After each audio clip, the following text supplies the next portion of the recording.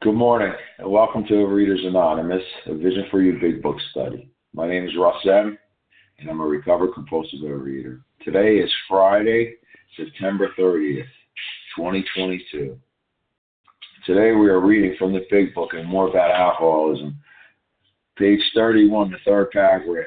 We do not like to pronounce any individual ending, and if you get a full knowledge of your condition. Today's readers are: for the 12 steps, Jeannie R. 12 traditions, Matthew G. Reading in text is Tenzin P. Page 164 is Anne-Marie M. Our backup reader is Janice P. M. Newcomer reader is Loretta M. And second our host is Karen K. The reference numbers for yesterday, Thursday, September 29, 2022. The 7 a.m. meeting Eastern Time is 19,464, 19464. The 10 a.m. Eastern Time meeting, 19465. The OA Preamble. Overeaters Anonymous is a fellowship of individuals who through shared experience, strength, and hope are recovering from compulsive overeating. We welcome everyone who wants to stop eating compulsively. There are no dues or fees for members. We are self-supported through our own contributions, neither soliciting nor accepting outside donations.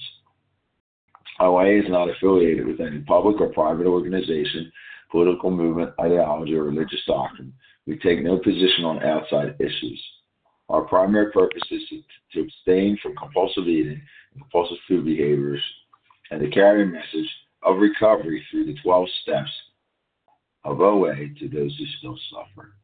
Our sole purpose, OA's fifth tradition states, each group has but one primary purpose, to carry its message to the compulsive overeater who still suffers. At a Vision for You Big Book study, our message is that people who suffer from compulsive overeating can recover through abstinence and the practice of 12 steps and 12 traditions of Overeaters Anonymous. I will now ask Jeannie R. to read the steps, 12 steps. Good morning. Thank you for this opportunity. The 12 steps of Debtors Anonymous. 1, we admitted we were powerless over food, that our lives had become unmanageable. Wrong program. 2, came to believe that a power greater than ourselves could restore us to sanity. 3, made a decision to turn our will and our lives over to the care of God as we understood God. 4, made a searching and fearless moral inventory of ourselves. 5, admitted to God, to ourselves, and to another human being the exact nature of our wrongs.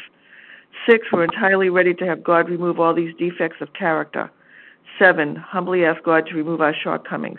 8, made a list of all persons we had harmed and became willing to make amends to them all. 9, made direct amends to such people wherever possible, except when to do so would injure them or others. 10, continued to take personal inventory, and when we were wrong, promptly admitted it.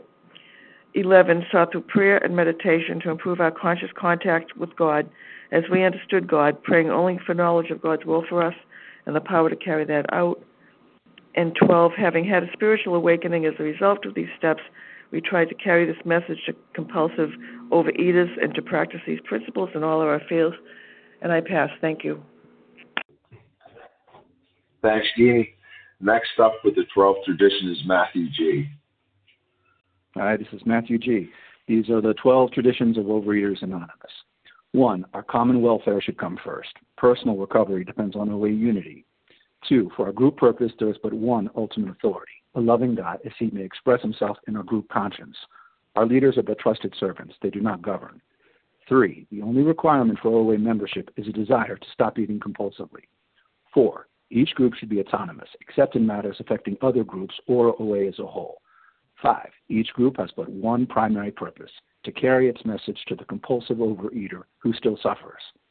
6, an OA group ought never endorse, finance, or lend the OA name to any related facility or outside enterprise, lest problems of money, property, and prestige divert us from our primary purpose.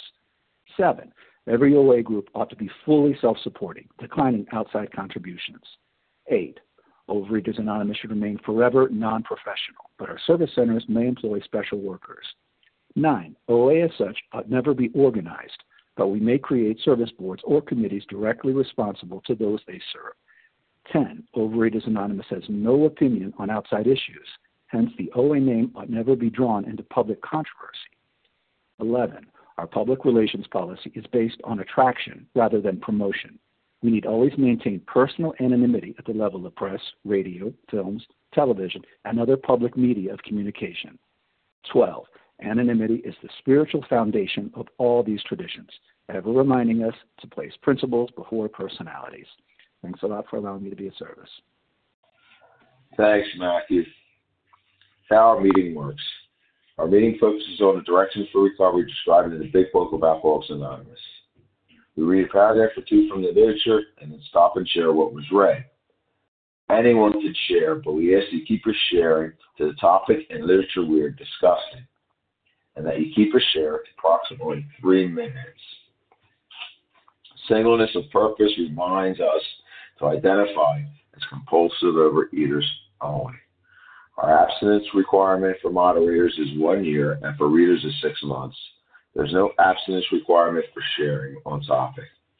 This meeting does request that your sharing be directly linked to what was read. We are sharing what the directions in the Big Book mean to us. To share, press star 1 to unmute. Once you're done sharing, let us know by saying pass, then press star 1 to mute your phone. In order to have a quiet meeting, everyone's phone except the speaker should be muted. So, today, we are in More About Alcoholism, the 3rd paragraph. And we're just reading that paragraph. It's page 31. There we go. We do not like to pronounce any individual, ending with if you get a full knowledge of the condition. We're just reading that paragraph, page 31, 3rd paragraph. And I have asked Tenzin P. to start us off today. Good morning, Russ and everyone. Tenzin P. checking in from New York. Gratefully recovering in this program. We do not like to pronounce any individual as alcoholic, but you can quickly diagnose yourself. Step over to the nearest bar room and try some controlled drinking. Try to drink and stop abruptly. Try it more than once. It will not take long for you to decide if you are honest with yourself about it. It may be worth a bad case of jitters if you get full knowledge of your condition. And I'm going to set my timer. All right, so we're really in the nitty-gritty of the book. Well, there's so many nitty-gritties of this beautiful big book. So the person who really needs to be convinced is moi, me. And the symptoms that we read in the last paragraph, those, it made my hair stand on end and gave me goosebumps yesterday when we read those again, because those were a lot of my convincers. But in terms of this paragraph, step over to the nearest bar room, try some controlled drinking. I will say as a sidebar here that one of my very respected mentors, guides, who has decades of AA recovery, says that he would never recommend this to someone who is an alcoholic because they might end up killing themselves or, getting into a car and killing someone else. But that's just a sidebar. But I, as a recovering person with food addiction, I tried many times stepping over to the nearest 24-hour food store, buying gallons of ice cream, eating them, throwing them up. This with a lot of shame, hoping that they would never see if I came back to the same store and it was the same clerk. But I would say that it will not take you long to decide if you are honest with yourself. What's helped is the honesty and the clarity and the wisdom and the skill that I learn in these rooms, particularly on our wonderful Vision for You meetings. It has changed my whole approach to my recovery, hearing what you all have to share in this regard. So let's see, the last thing I would say, besides the whole list of, physical symptoms, it's the bedevilments that we talk about, that the rest of the steps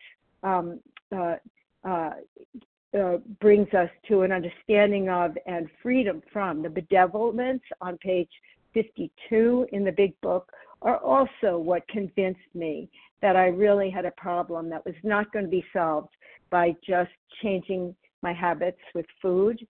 And at this point, I look forward to hearing what everyone else has to say.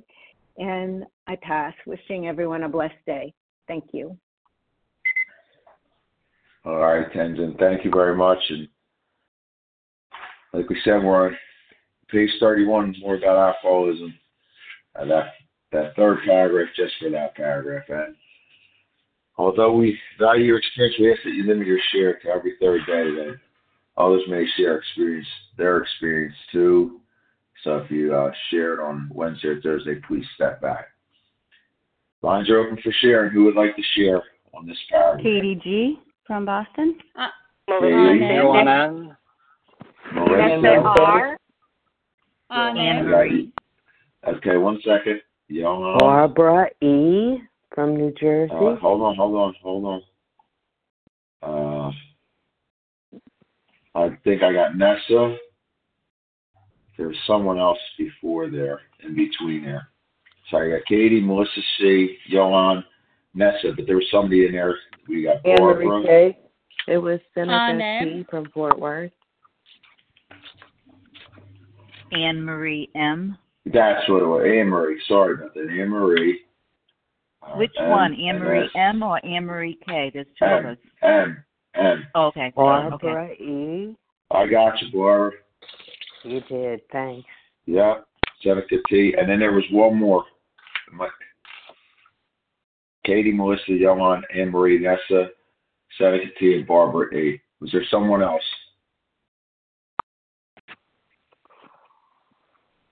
I'm sorry. Anne Marie K. Who was that? Anne Marie K. That's it. Anne Marie K. That's Barb W. if there's room. All right, Barb. Thanks. All right, so that's our list. First up is Katie G. Hey, Russ. Good morning, everyone. Good morning, Katie. Hey. This is Katie G. recovering. Excuse me. I did it again, but the wrong way. I am recovered from anorexia, bulimia, and compulsive eating. The thing with this disease is I'm the only one that can diagnose myself. And for me, recently it started with lying, right? Like this lying this knowing inside that I'm lying about doing extra exercise, and just knowing that I'm cutting myself off from God, and knowing that it's a problem. And I push it to the back of my mind, right? Like there's this center inside of me. And that's the way it was with food. It was like, I know I shouldn't be doing this, but I'm going to do it because it's my special thought. And the problem is, as soon as that's my special thought, God is gone, right? And so I had a couple years that I was exercising and getting on the scale and getting thinner and thinner, and I was dying, and I couldn't see my family, right? And then an angel from this room said to me, try putting it down for 30 days, exercise. And the first time I heard her say that, I thought she was bat crazy. Because who puts it down for 30 days? That's absolutely unacceptable. And I was paralyzed. And that's when I know I got an issue. Because normal people, if they're told my husband, you have a dying, debilitating, gonna kill you disease, buddy. If you just put it down for 30 days, see what happens. He'd be like, all right, well, that's kind of annoying. but I'm going to do it, right? And so the thing is, inevitably, if it's just a food that I think I can get away with, right, like a stick of gum, or how about a Diet Coke, right? Like I can have one. How come in 3 months I'm having 24 cans? I'm going to BJ's, buying 2 cases, right? Enough to feed a family, and I'm drinking them all in one day, right? And so the great thing is that if you're on the line right now, you have a place inside, deep down in every one of us. It's a fundamental idea of God. And thanks be to God to the woman who said to me, put it down for 30 days. And thanks be to God to the woman who was brave enough to say to me, you are sick, right? Katie, you need help. Because that voice finally cracked into my skull and into that place that knew that exercise and being thin and getting on the scale was my God. And the only thing I could do was put it down, because I was lying to myself, and it was the final frontier. And I put it down, and it was hard. If it's scary to you to put something down, like normal people, that's not, or typical people, that's not what happens. You know, and thanks be to God, I put it down, and God has entered into my mind and into my heart in a way that is indeed miraculous. And that's the solution. So, you know, if you're not sure, try 30 days, see what happens. That's all I got. Thanks, Katie. Next up is Melissa C., followed by Johan. Hi, good morning, Russ. Thanks so much for your Good morning. morning. Yeah, good morning. I'm Melissa C. I'm a recovered compulsive overeater in New York, and you know, I know nobody needed to diagnose me, and it's also not my job to tell anyone else that they have a problem. You know, if someone asks, I can give them my opinion a little bit, but we don't diagnose people, you know, off on the streets and pull people aside and say, think you got a problem with this, because step one is only achieved through self-diagnosis, and this is a disease whose entire remedy is dependent on that internal conceding. So, you know, I think if we declare that someone else has this problem, if I told someone that they're an addict, maybe I'm keeping them from taking a true step one, and maybe what I'm really giving them is frothy emotional appeal, right? And that doesn't work. So, but I think, you know, this idea about experimentation, it is a good activity to do or to discuss with someone when they're trying to determine if a specific food is an issue. You know, people are like, well, I don't know if I should be eating this or not eating that, and I came in here with a lot of diet knowledge, and, you know, I don't give people a list of foods that are safe or unsafe, but if they're uncertain, then I do what was done for me. You know, if you're unsure, my sponsor said, well, measure out a serving size. Limit it to one meal. See what you discover. You know, sometimes for me, in just the measuring out of the food, the answer became really clear. Like just putting it in the measuring cup, weighing it out, I was immediately pissed. Like for me, it was pasta. I was like, I don't know if I can eat it. And I measured it out, and I was like, there is no way that that's going to do it. And I found like if it's actually quieter in my head than to eat it in a weighed and measured portion, then leaving it alone, you know, is best. But the difficulty lies in the being honest with yourself about it and the jitters. You know, the jitters are god-awful, and they're often too much, and yet I know the only convincing is that full knowledge of ourselves, that internal knowing. And, you know, here's my truth. Like, once I know it, I can't unknow it. It's like once the bell is rung, once someone lovingly pointed out to me, gum is a problem for you, it looks like gum is something you're struggling to moderate, I couldn't unknow it. And, you know, that's the inner concession. And with that, I'll pass. Thanks, Melissa. Next up is Johan, followed by Maria. Hey, good morning, Ross. My name is Good Johan. morning. Good morning. and I'm a recovered compulsive overeater in Sweden. Thank you so much for service this morning or this afternoon, as it is here on the other side of the Atlantic Ocean. Yeah, that's a tough paragraph. It's a tough paragraph. I needed to be convinced, really convinced beyond reasonable doubt, really. And the only thing that could, ever convince me was the food, or maybe more correct, the pain that I get from eating the food. That pain will convince me and convince me that, and it did convince me that I am a compulsive overeater, and that I am hopeless. And to my knowledge, this is the only disease where we diagnose ourselves. That I am a compulsive overeater when I say that I am. And I'm so incredibly grateful that the food and the pain from the food eventually convinced me that I am one of you. I have this disease, and from that angle, I got into recovery. I started to do what I needed to do to get a sponsor, to work the steps, and to have a daily program. And for me,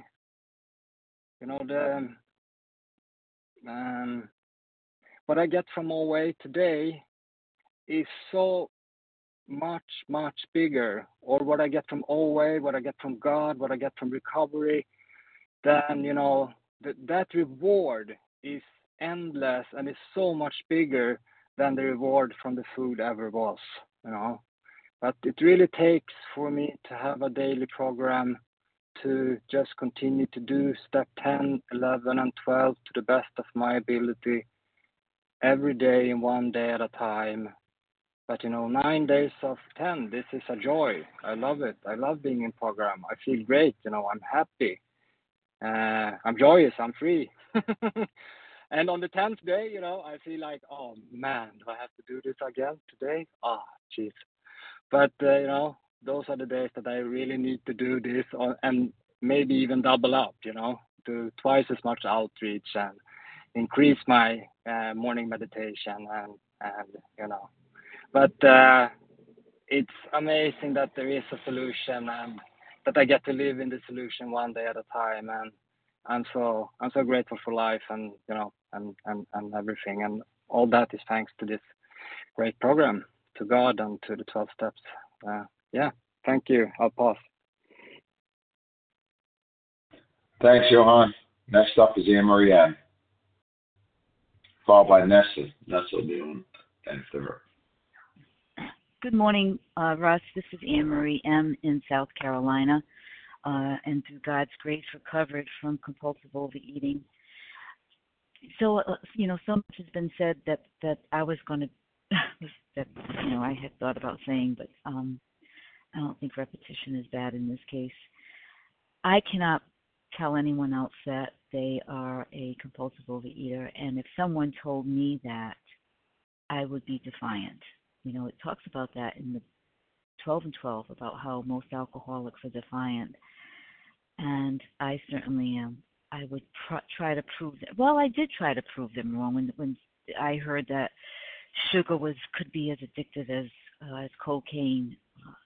I said, there's no way, I can handle it. I'm going to eat when I'm hungry, and I'm going to stop when I'm full. And I tried that probably for 20 years on and off, in and out of OA, 20 years on and off. And I had to figure it out myself.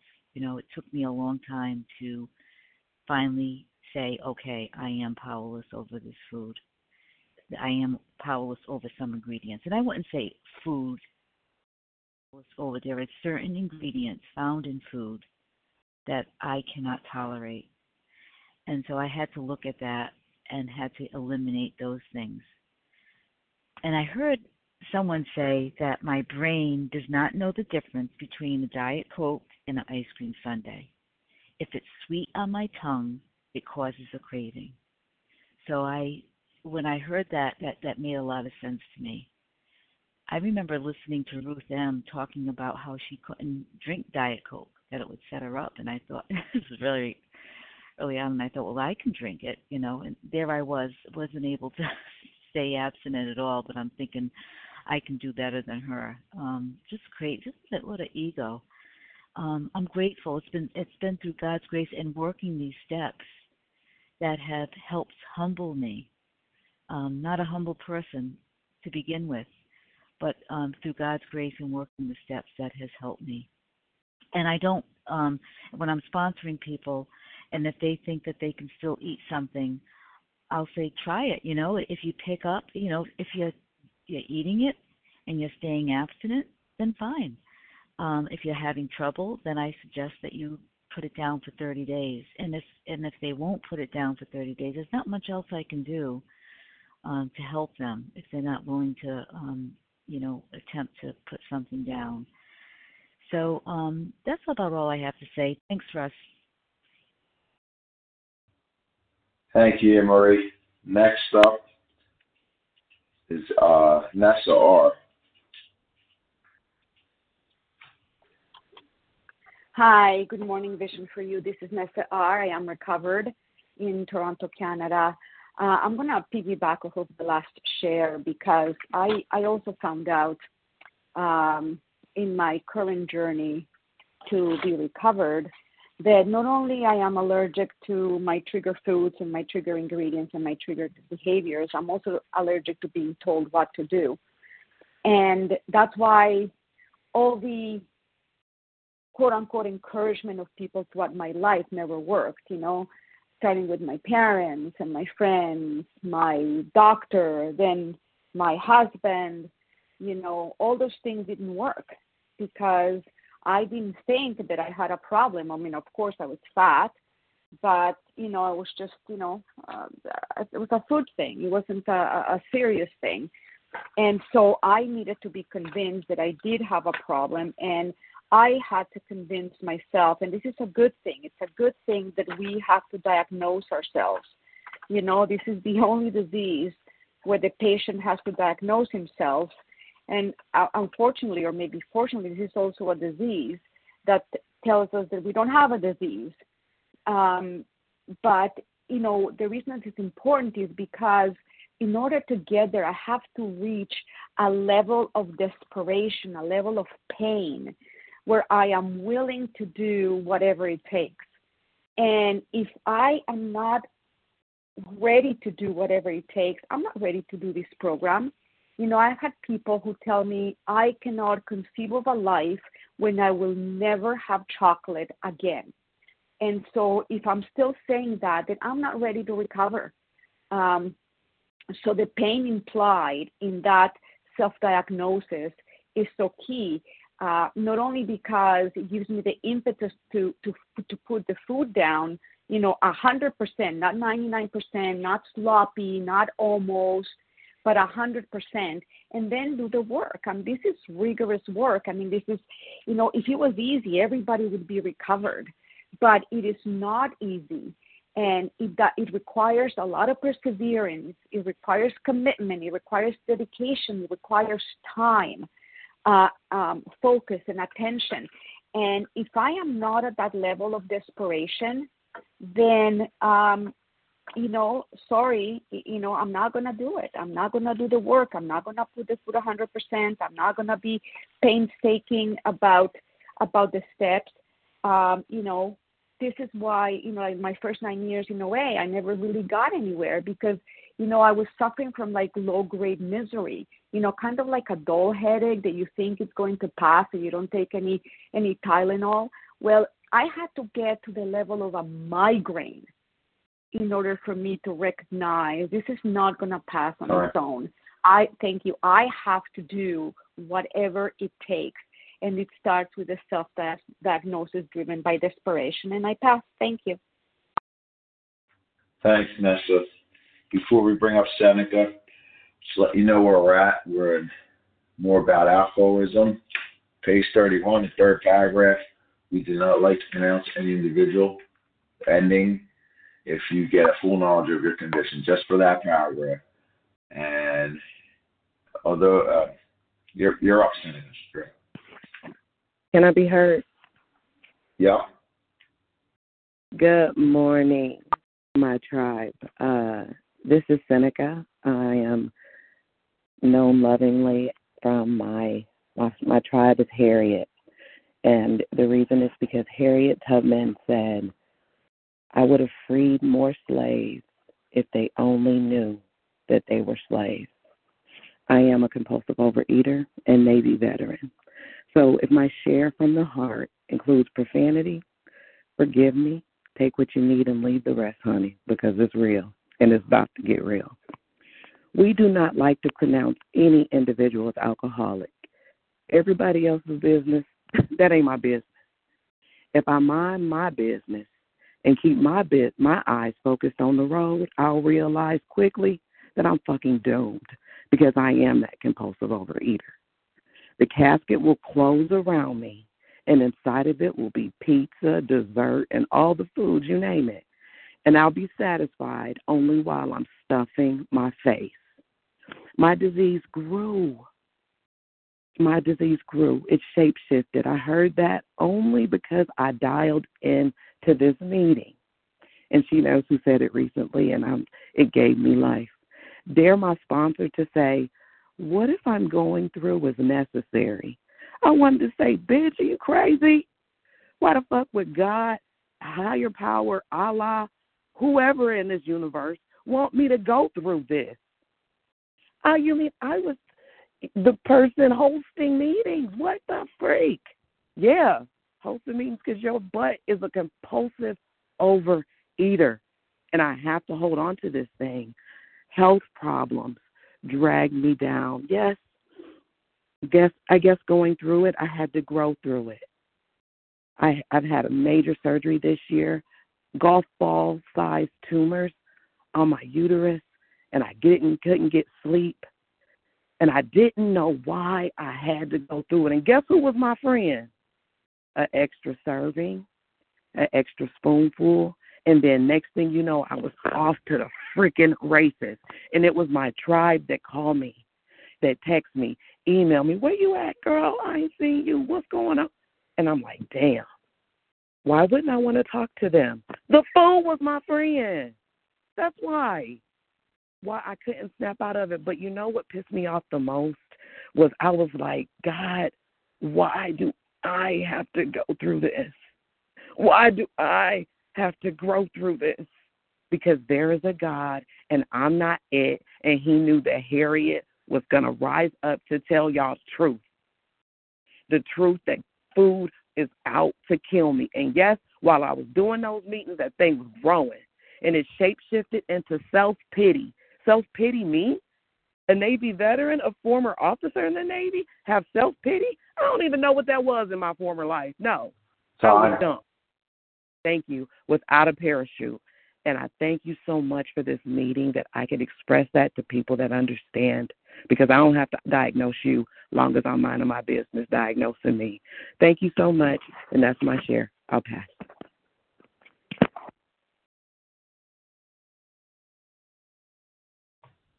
All right, thank you. If we could keep a sense of decorum, please, coming up in the future. Thank you very much. All right, next up is Barbara E., and followed by Anne-Marie K. Good morning, everyone. Well, I'm going to stick to what we just read. And it talks about going out, the Marty Mann test, going out to the nearest barroom. In our case, it could be the donut shop or the 7-Eleven or the Burger King, and trying some controlled eating. Maybe they can do it, but I haven't seen it with my own eyes. I suggested it once, just once, to a person, and she said, yeah, I can do it. And the next time I saw her, she'd gained 200 pounds. So I don't want to do it because I don't want to get the taste again. I don't want to get the craving again for those foods that are killing me, that were killing me. The fast foods, the greasy foods, the sweet foods. I want to be separated from them. And so while for some people it could be true and they could leave and God bless them, but I know it can't be true for me because change is not compatible for me with pride. And that growth does not happen in a state of arrogance and know-it-all superiority. The changes that are taking place in me who practice this program involve a total change in my personality, my thoughts, my emotions, and God knows I've got to be abstinent from the foods that were killing me. The way I see myself and other people, these transitions require a willingness to let go of all of those ideas. I can't trust Burger King. I can't trust Dunkin' Donuts. I can't trust me without a higher power to go to every day.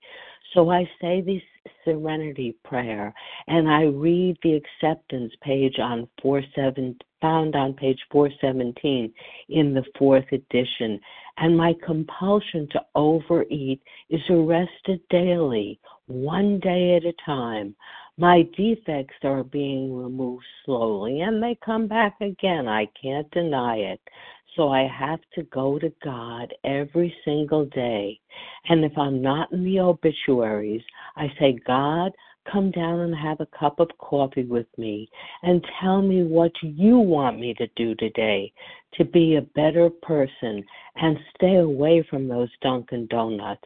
Marty Mann might have had it right for some people, but not right for me. So you do what you got to do, but for me, I'm just going to live because I want to, and I can't die with this disease if I'm not going back to Dunkin' Donuts. Thank you. I pass. Perfect timing, Barbara. So next up is Anne-Marie K. and then Barb W. And then we'll get another list.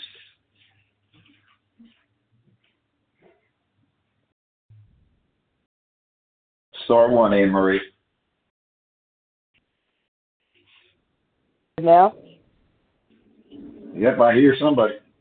Okay, great. Anne-Marie K., Pennsylvania, recovered compulsive overeater.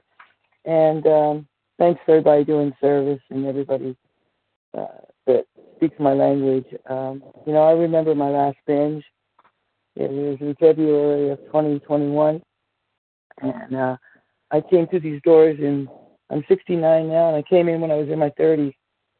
And I certainly wasn't going to be honest about walking the walk, that's for sure. Honesty has always been my problem with my addiction. And I had my last binge with a friend, and I remember thinking, I can't stop. It was, sugar, flour, and butter. And boy, oh boy, it was really bad. So I, decided after somebody said, why don't you go back to pay and weigh? And I did. And after my normal MO, I lost 5 pounds and immediately binged because I thought I was normal again. The old twist of the mind thing, but no ability to recognize the allergy. And I remember I had stopped down to buy some legal food for my diet, and I saw some things that the Amish make, and I thought, oh, hey, I have points for that. I can eat some of that. I'll take it home. Well, it never got home, as we well know. So that controlled eating was, obviously it. Something happened that time, though, and within days I was in OA, finally ready to surrender. And I can remember so many times I had a friend at one time, we were having a dinner party, and she said, man, you eat a lot, don't you? Boy, that pissed me off. How dare she tell me, watch me eat? But, I'm a compulsive eater, and there's no doubt about it. I'm an addict. When I have my drug of choice, man, I'm gone to the races. And I will sneak, I will steal, I will do all the things I need to have that food. And I am so grateful to this program to finally be willing to surrender. And, I heard so many people say they're exactly where I'm at, where I need to look at. Are there some more things that I'm bargaining with? And that has always been my trouble. Back in those 30 days, or back when I was in my 30s, and I read, page 58, I was incapable of being honest with himself. Heck, I even thought I was the only person who was terminally unique. And when I started hearing people say that, I thought, hey, that's my word. So I'm not alone anymore. I love it. I love program. I said a couple of months ago that I couldn't get up for vision at 7. I'd listen, but I wasn't getting up because I don't get up at 7 anymore unless I'm getting on a plane. Well, here I am, folks. So never say never. Never say can't. Just say, Lord, help me today. Give me the power that you have and take away my power because I'm completely powerless. And with that, I will pass.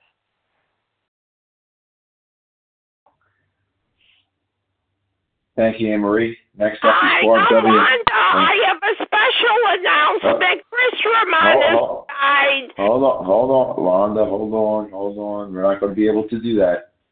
I still have someone else that has to share, and you're welcome to share. But the meeting, we're not into announcements. Okay.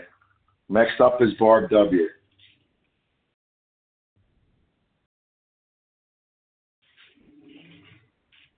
Barb, star 1, please. Good morning, Barb W., recovered in Illinois, gratefully. So my sponsor, when I was reading through this chapter with her, she said, I want you to, it's more about thinking. So I commenced reading this chapter, and I launched off more about overthinking. She said, no, thinking. You're thinking. So more about thinking, which leads me to my prayer every day of God, please set aside for me because I can't. Please set aside everything I think I know about fill in the blank. There's lots of blanks. There's lots that I don't know. Set aside everything I think I know. And this morning I was awakened with a prayer on my mouth saying, please set aside everything that isn't. Everything that isn't, everything that's happened in the past, my regret, and everything that I think about the future. You hear the theme running through thinking. Setting aside what isn't. It isn't mine to judge another person's condition, my own. I couldn't judge my own. Being honest with myself, I decided, and I'm not a nutritionist or a medicine person, I decided that when I was addictively overeating that it was my special metabolism, that I just didn't have one. And so it gave me carte blanche to do whatever because I was just so unique. So setting aside what isn't, that's not true. Setting aside what isn't, it's not mine to judge. What is true? What isn't is that I'm a normal eater or ever will be. And setting aside that I'm not the judge of what God is doing in my life, my higher power, whom I call God, as an overeater, as whatever is going on. And so setting aside what isn't predisposes that underwritten there is to accept what is. I'm a compulsive overeater with the gift of a program and a gift of recovery. All of you on this line, outreach calls, 10 steps, keeping my compost bin clear so that God can turn it into mulch and use it in lots of ways that I can't even imagine. If I'm busy judging it from today, it stymies everything. And so setting aside what isn't, accepting what is, which is just today. I have today. We have today. Blessings on everyone this day, and I pass with that. Thanks. All right, Barb, thank you very much.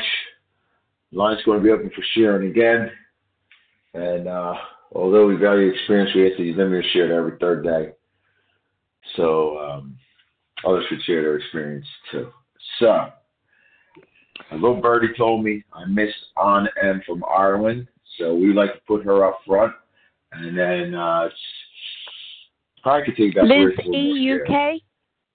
Jennifer Liz. Darian K. New Jersey. Jennifer C. and Darian. Drew D. So this is probably going to be the list that we need to get through. So it'll be cutting it close. So we might miss Darian. So on and you're up. And we'll go from Hi, there. Russ. This is Anne M here, recovered compulsive overeater from Ireland. Thank you so much, and thanks for hearing me, Russ. Yeah, really grateful for the meeting and thanks for your service, Russ. Yeah, this is about all self-diagnosis, like was shared on the other shares, and diagnosing myself and about honesty. And for me, I had no problem when I came into the program. I was relieved to hear it was a disease, and I was, I had self-diagnosed myself with the food, but the part I didn't have and was revealed to me when I came into program and I didn't like was the part around, this whole thing around defects and how I show up in the world and how, I lived in the bedevilment. And certainly I think, the food brought me into OA and brought me, around this whole idea that there was nothing else that was going to solve my problem. But when I came in and I heard people, share about character defects and, shortcomings and, all about control and manipulation and micromanaging, that was the part I really, balked at. And I just kind of thought, what's this got to do with the food? I came in, I felt I came in to get the food under control. I felt I had an allergy of the body, no doubt about that. Full knowledge of my illness. I knew I had a mental obsession around food, but I definitely didn't know I had a soul sickness. And to this day, this is the part that's the hardest, and it's that part where abstinence is just the key in the door, and living a spiritual life and living on life on life's terms, and being able to show up in the world on different, on a different path. And yeah, certainly for me, I needed a lot of help, a lot of guidance, a lot of, where I had to reveal to myself and to others. And that part where I had to become aware of what my defects were and my shortcomings and how sneaky and, subtle and insidious they were. And be willing to own them and to take action around them, and that's the part, that soul sickness, the spiritual malady, and that's why I need the steps, and that's why I continue to need to live, certainly putting down the food each day with my higher power, and taking up the spiritual toolkit and living a spiritual life, and being willing and open to live an honest, open and free life. But there is work. The price has to be paid, and the price is freedom. And recovery for me is more about, not just about abstinence, it's emotional sobriety.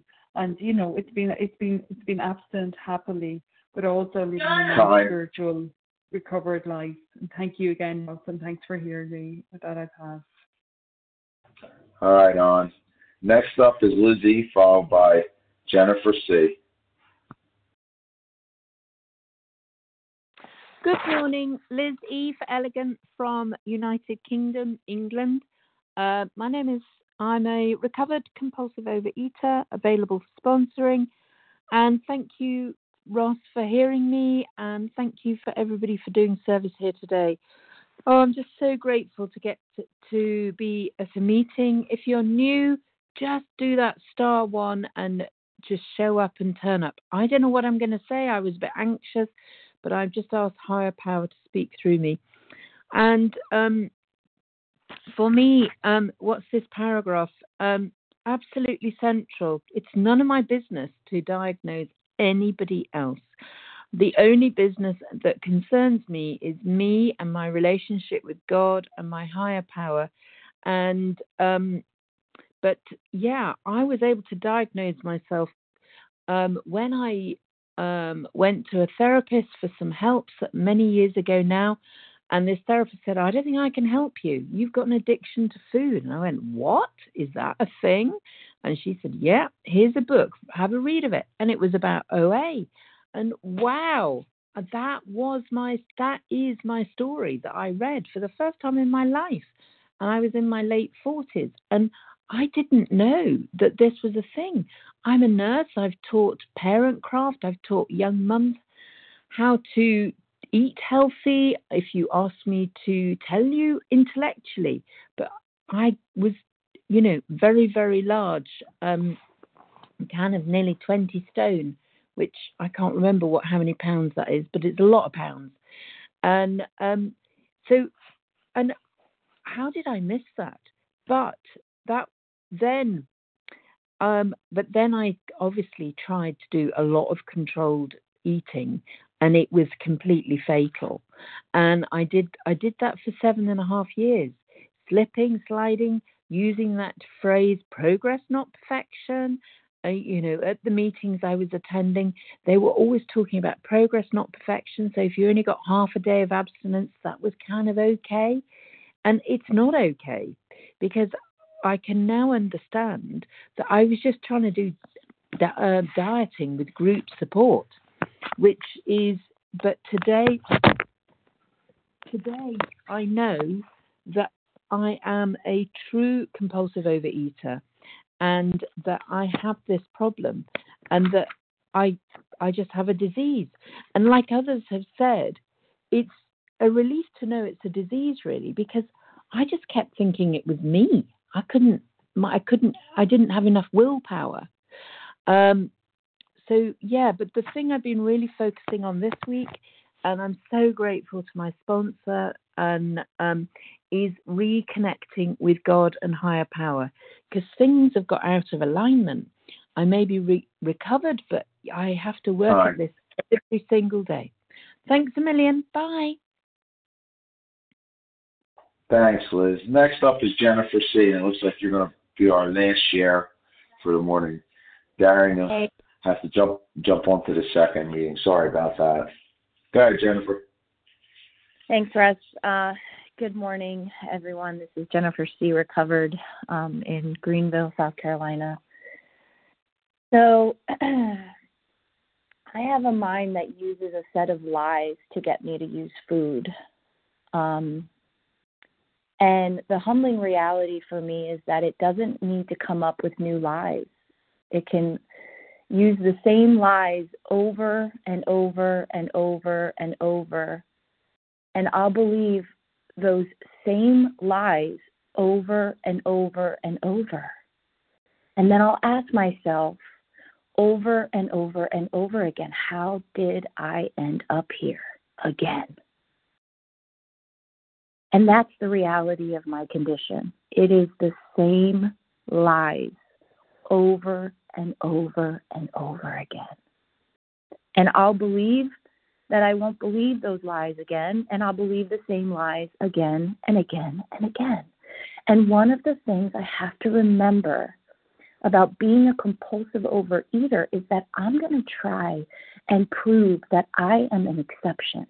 That is literally one of the traits of being a real alcoholic, is that I'm going to spend some time trying to prove that I'm not the real deal.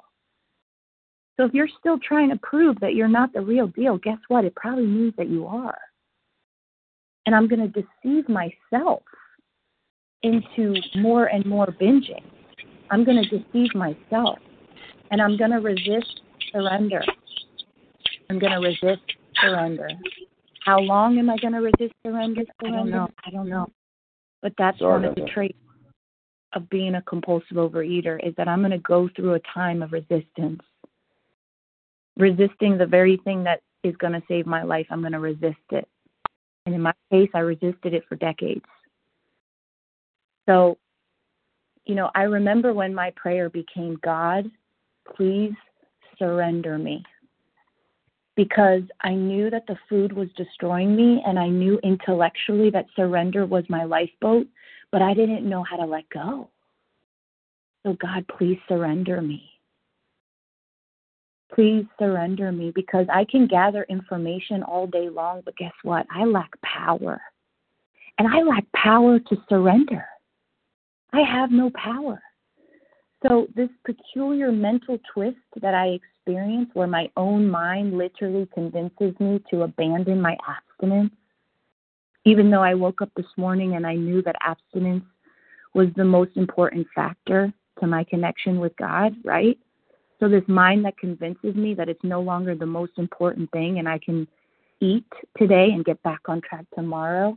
The only power that can replace turning my will and life over to the care and power of food is turning my will and life to the care and power of God. A power greater than myself is the food, right? The food is a power greater than me. I need a power greater than the food, and that is God. So God, please surrender me. If you're struggling to surrender, start asking God for that surrender. And with that, I pass. All right. Thank you, Jennifer, for your last share. We thank everyone who shared. Please join us for a second hour of unrecorded study immediately following closing. Thank you to everybody that volunteered, did service on this meeting in September. We couldn't have done it without each other. Okay, so today's share ID, Friday, September 30th, 2022, 7 a.m. meeting is 19,469, 19469. All right, we will now close the meeting with a reading from the Big Book on page 164, followed by a Serenity Prayer. Leah Marie M., please read A Vision for You. Our book is meant to be suggestive only. Yes, good morning. This is Anne-Marie M., still in South Carolina, still recovered through God's grace and working the 12 steps of OA.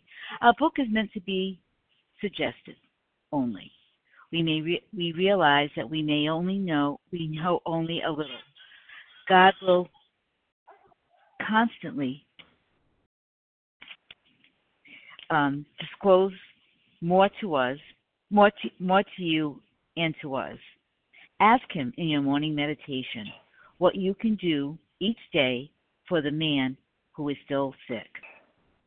The answers will come if your own house is in order. But obviously, you cannot transmit something you haven't got.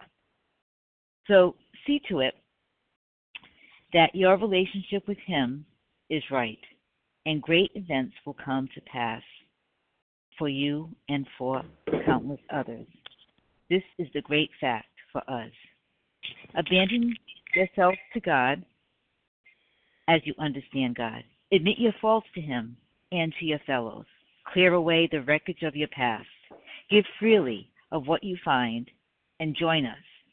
We shall be with you in the fellowship of the Spirit, and you will surely meet some of us as you trudge the road of happy destiny. May God bless you and keep you until then.